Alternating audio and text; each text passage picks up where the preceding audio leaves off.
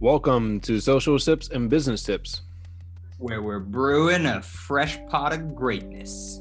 Sipping on mentality, life, leadership, and business success. Let's pour us a cup and jump right in.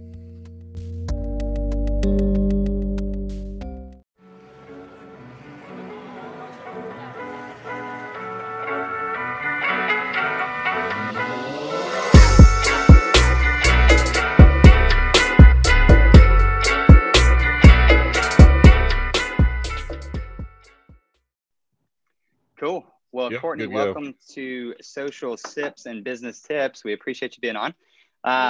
We always kick this off for the first 10 to 15 minutes of letting you introduce yourself and tell us your story, where you've been, how you got to where you are, where you're planning to go. We're excited to hear about all of that. And then the guys are going to post some random questions in the chat, which we're most excited about. But I'll MC all those, so don't worry about having to manage the chat by any means. And then I'll throw my own questions, kind of guide the conversation for us. So without further ado, the floor is yours. We'll let you introduce yourself. All right, great. Well, hello, everybody. I am obviously Courtney Brewington, and I'm originally from, so I always hate talking about myself because I know we all start off with the same stories, what you were doing before this and whatever. So bear with my story too. I'm originally from Pensacola. So that's like right there by Alabama. So I had a very heavy accent when I originally moved to Maryland with my mother when I was 7 years old. I mean, I would say things like fixin' to go. So I don't know if anybody still speaks that way, but it wasn't that, I can tell you that. So I ended up graduating from Salisbury. It's a small school in Maryland on near the ocean. I was a marketing major. I minored in psychology. And if you guys watched my owner spotlight, you know that I wanted to be an advertising executive. So business was always my goal. And I just knew I wanted to live, like a badass lifestyle. Now, unfortunately, the part that you don't know is that I thought that meant I had to be kind of like dog eat dog. That was what I just figured in business. If you are going to excel, then you've got to kind of look out for yourself. And I think that that's the underlying tone of my story. So this story is not I got promoted in 6 months. I'm the average Joe Schmo. And, the funny thing about these calls is that you'll hear all of the same advice and all of the same kind of principles, but it just took me a little bit longer to figure it out. So when I was, when I graduated from school, most companies wouldn't hire me because all I had was a bachelor's degree and no real experience. I worked at the Gap all throughout college. I was a student an assistant teacher in an ESL class for 2 years. My mother got me that job. She was an assistant principal at the time at an elementary school.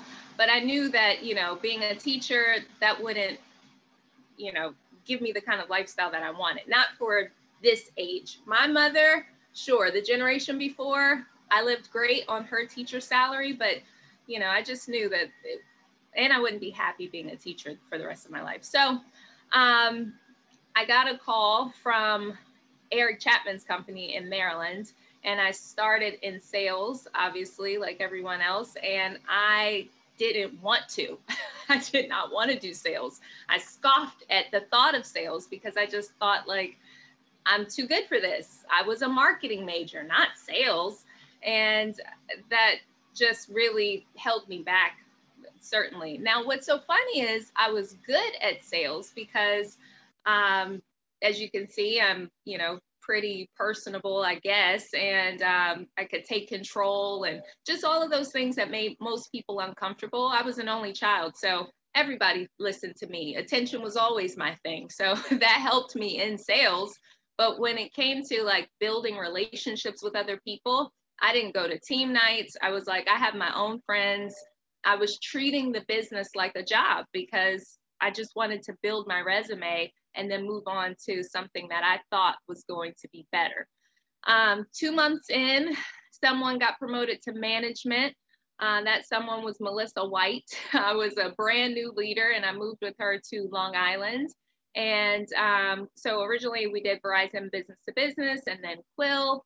And then, you know, I saw other people getting promoted, and I was interested in it. I knew that the opportunity was real, but being an entrepreneur or a business owner was never my aspiration. I always knew that I wanted to run a department or be, you know, a high level executive, but having all of the ownership was kind of scary to me. So I was just doing my thing, making good money, paying my bills, hanging out with my boyfriend, and then occasionally doing whatever the team was doing. And then she opened another office in Portland, Oregon. And at this point, you know, I had been in the business like a year. And I said, either now I have my resume, I can say I've done sales, I've, you know, led some people, learned how to train, or I can actually move and see this thing through, like I'm seeing other people get promoted. So I moved, spoiler alert, right? So I moved to Portland, Oregon. I got promoted, and in that office, spawned a number of different people like Donnie Boyer, Will Lynham, Martin Chan, and a bunch of other people who got promoted. We were all leaders in the field together in Portland. So, you know, I think my whole mentality was just like, I'm better than everybody else, but not like in a direct, mean way to them. I just didn't want to help people. Isn't that crazy? We're in a people helping people business, but that was, again, my mindset as far as business goes. I mean, I was the neg bomb when I was a new guy. I would like, other new people would come back from the field and I would say, this is really hard, right? Because I wanted them to quit thinking that there's no way they really are going to promote all of us. So I've got to get you out. So this was like, you know, things I had to really learn about myself. But my point is, even though I wasn't, my goals weren't necessarily clear as far as like, you know, getting promoted to consultant or things like that, I was still doing enough of the right things, which is so crazy, right? If you're doing at least enough of the right things, you'll at least get promoted to assistant management. But what's so funny is I got promoted to assistant management first, and then someone else got promoted to management before me. And that guy was Donnie Boyer, who definitely thought he was better than me, which he was at the time because he was putting in 100% of the effort. It's kind of like, you know, the whole analogy with the Coke machine. You can't put in 99 cents thinking you're going to get 99% of the Coke. So that was a wake-up call for me. And it needed to happen because this business is not based on seniority. So I get promoted. I take over Oregon, that market. And so at this point, then I ran my business on Quill. I switched to CenturyLink. I ended up moving back to Maryland and working with Eric Chapman. And I did Verizon Res. And then now I run my office on Verizon Retail BIOS. So within all of that, I've done a few pilots. One of which that I'm super proud of was Verizon Wireless for residential customers. So it was the first campaign that ever sold cell phones to homes. And so I was one of 3 people who got that pilot going, that AT&T, the liaison at the time, came to watch me in the field to see how we could make that work. And so I don't know if anybody's on the call who sells AT&T cell phones with, it's not DirecTV anymore, whatever you guys do, you're welcome. I did that for you. So, so yeah, I would just say over all of, okay, I see you, Jeff. Throughout all of it, the biggest thing that I personally have learned is that the scariest thing is to be able to get results without putting in all of the effort. And it's scary, not for you. Initially, it feels good, not for me at least, because it's like, yeah, I can, you know, once I finally do do all the things that they're telling me to do, then I'll blow up. But you get comfortable in this mode of being able to see results without giving it your all. And who wants to follow that person anyway? Because as soon as you get some results, I would take my foot off the gas and feel comfortable where I was. So don't do that. Just push yourself, because the time is going to pass anyway. So all you're doing is wasting the time that you have when you could just be on to the next thing already. So that's my story. I don't know if that was too much, too little, but No, it's perfect. And if I'm the one that connected, I was always that guy that was like, yeah, I'm too good for this. Yeah, I'm better than all of you, you know. And then I learned that that's probably not the best route to take, but I still have that competitive internal drive where it's like I have to be doing that much more than everybody else. And I think it's helped me in my career. And a lot of my guys are the same way. They try and one up me all the time and one up each other, and like not in a negative way. It's just very friendly, and it's like, let's hold each other accountable and raise each other's bars and get to the next level. And only when I made that switch was when really Donnie and I started working together in Portland, right? Because you don't get promoted alone, that's for sure. I mean, it's a team sport, and you do everything in your power, but it's a people helping people business. So friendly competition is the key. I love it. And you mentioned, so I've met Donnie a handful of times. He's hilarious. So is Melissa.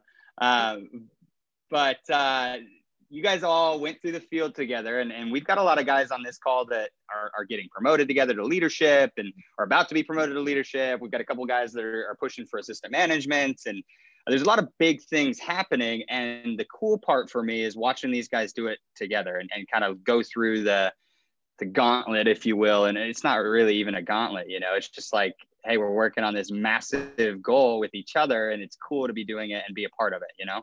Yeah. How did you feel when you guys really started to build and you were watching each other get promoted to the next level? And yeah, I mean, of course, it's like, I would imagine, I mean, we're not all consultants yet, but when I see, you know, Michael Sessions on stage promoting, oh crap, now I'm going to mess it up, Andy Brewinger, right? And they're like, you know, Ken Lear, you're the next one, like that was their story, right? So I think it's just like LeBron James and all these guys who win the championships together. You talk about these things prior to, so when, you know, you're in the weight room, which is like the field, or, you know, you're doing these one-on-ones, you know, you're training together, and you teach each other's people. And, you know, some of my strengths were Donnie's weaknesses and vice versa. I mean, there were just multiple times where we definitely needed each other to promote that next person, because it's a win for everyone. Again, before I was thinking about it like my team versus their team. And it is in a sense, because, you know, of course you want to win, but again, you can't win at a team sport without the rest of the team, right? But that doesn't mean that you can't be number one, to your point, Nick, right? So like in gymnastics, I still want the gold medal, but I'm still helping the United States, right? So, you know, you have to give it your all, but it doesn't hurt someone else when I give them tips on how to be better too. Like it's, you know, running your own race and focusing on what you're doing. But the things that I'm doing well will only encourage other people because they see the results through me.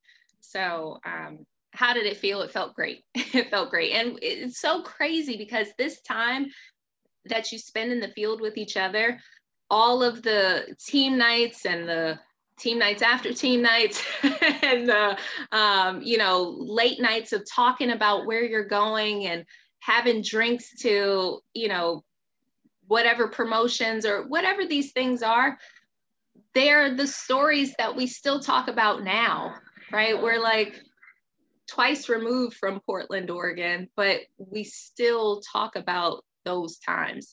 And, you know, you take the memories with you. So it felt good then, and it even feels better now because we know we did it together. So absolutely. And it's your story, like you said, you know. So it's very, very cool. Yet, right? So then it will be when we're all on stage passing out $1 million checks. It's like, told you we was gonna be here, baby.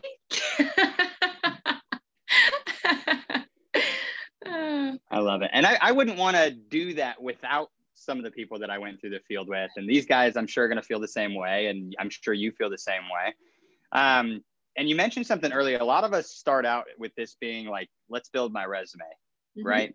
I was that guy. I was like, okay, this is a temporary thing. I want to build my resume. This is great to have on your resume. What switched for you? Obviously, it started out, you didn't want to be moving into entrepreneurship or ownership or anything like that, but what was the switch for you? Yeah, I would say, well, like I said, initially, I knew the opportunity was real because I was seeing other people get promoted before I was really paying attention or invested. And then I would say that certainly getting out of my comfort zone, you know, moving the first time to Long Island wasn't that big of a move. I mean, it was like a 2.5-hour drive. So I would still come home and, you know, things like that. But I think it was obviously the second time I moved, I switched because, you know, it was literally like closing my back doors. I'm not on the East Coast anymore. I won't have my same, you know, nail or hair lady, and my hair is important to me. Right? I'm moving to Portland. It's so funny too, because we would start reading fun facts about Oregon before we moved out there. And Melissa would put it in her morning meeting. And one fact was, Portland is the whitest city in America. And we were like, oh, it must snow a lot there. It doesn't snow at all there.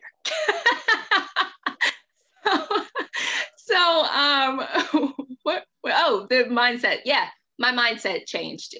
You know, I was going to Portland with the idea, there was only 3 of us who moved at that time. And, you know, they don't do that anymore. So don't worry, you won't get promoted with only 3 people. But so it was just like, this whole office is going to be like my shit. So I'm sorry, we're recording this, right? My bad. So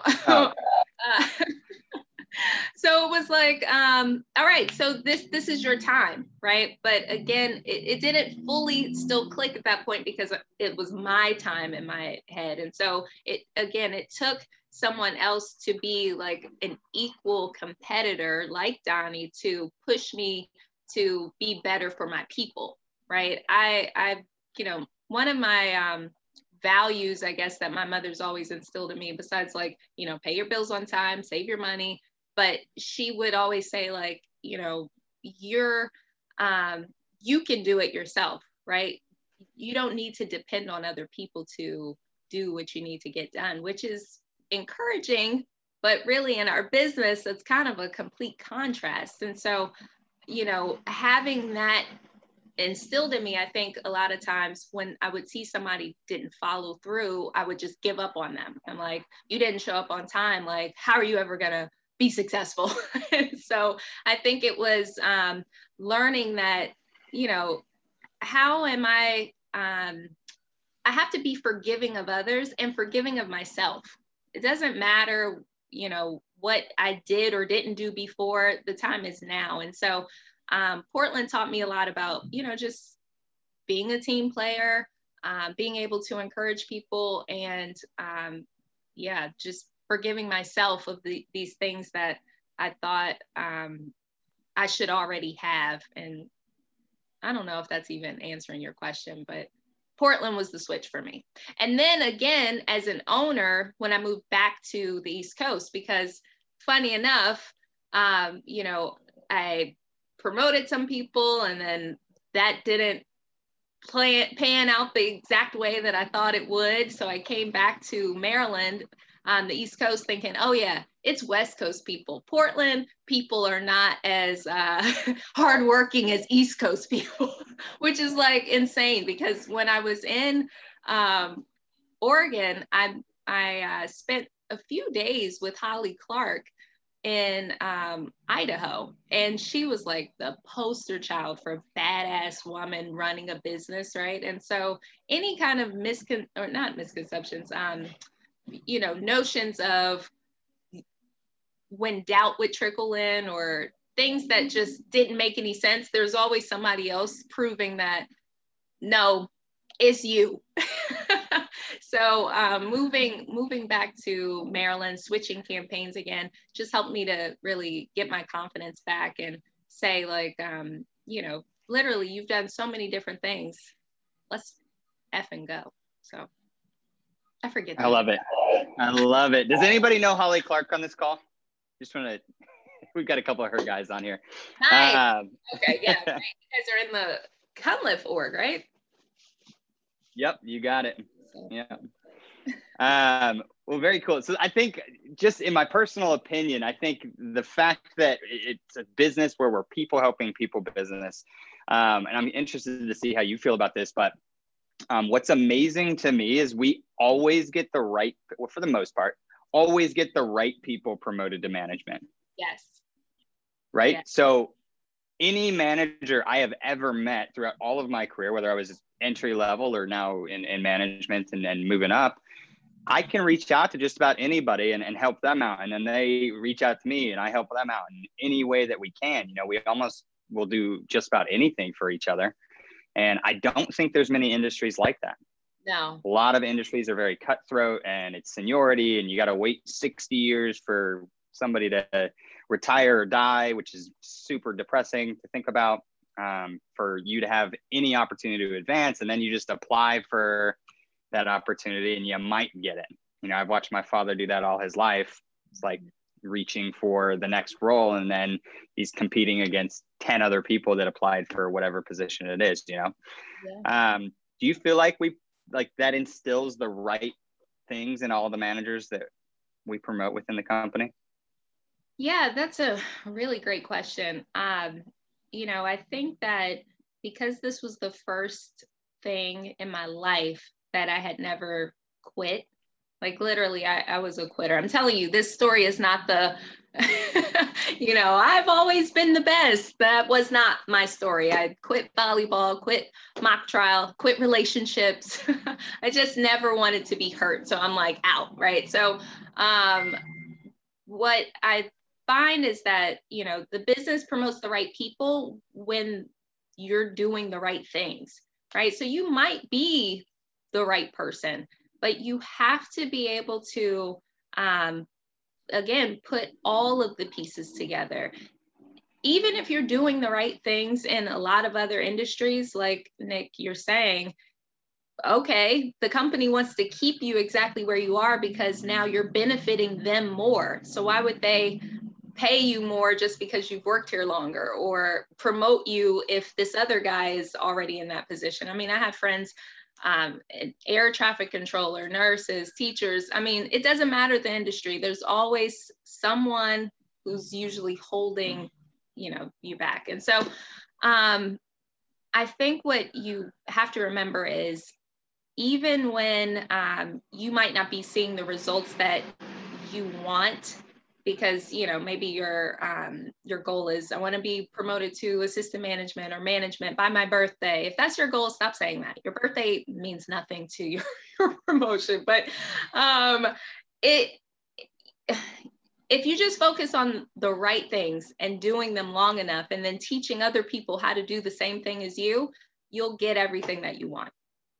That's it. And the business is so pure that it doesn't matter what you look like, what your background is, what anything.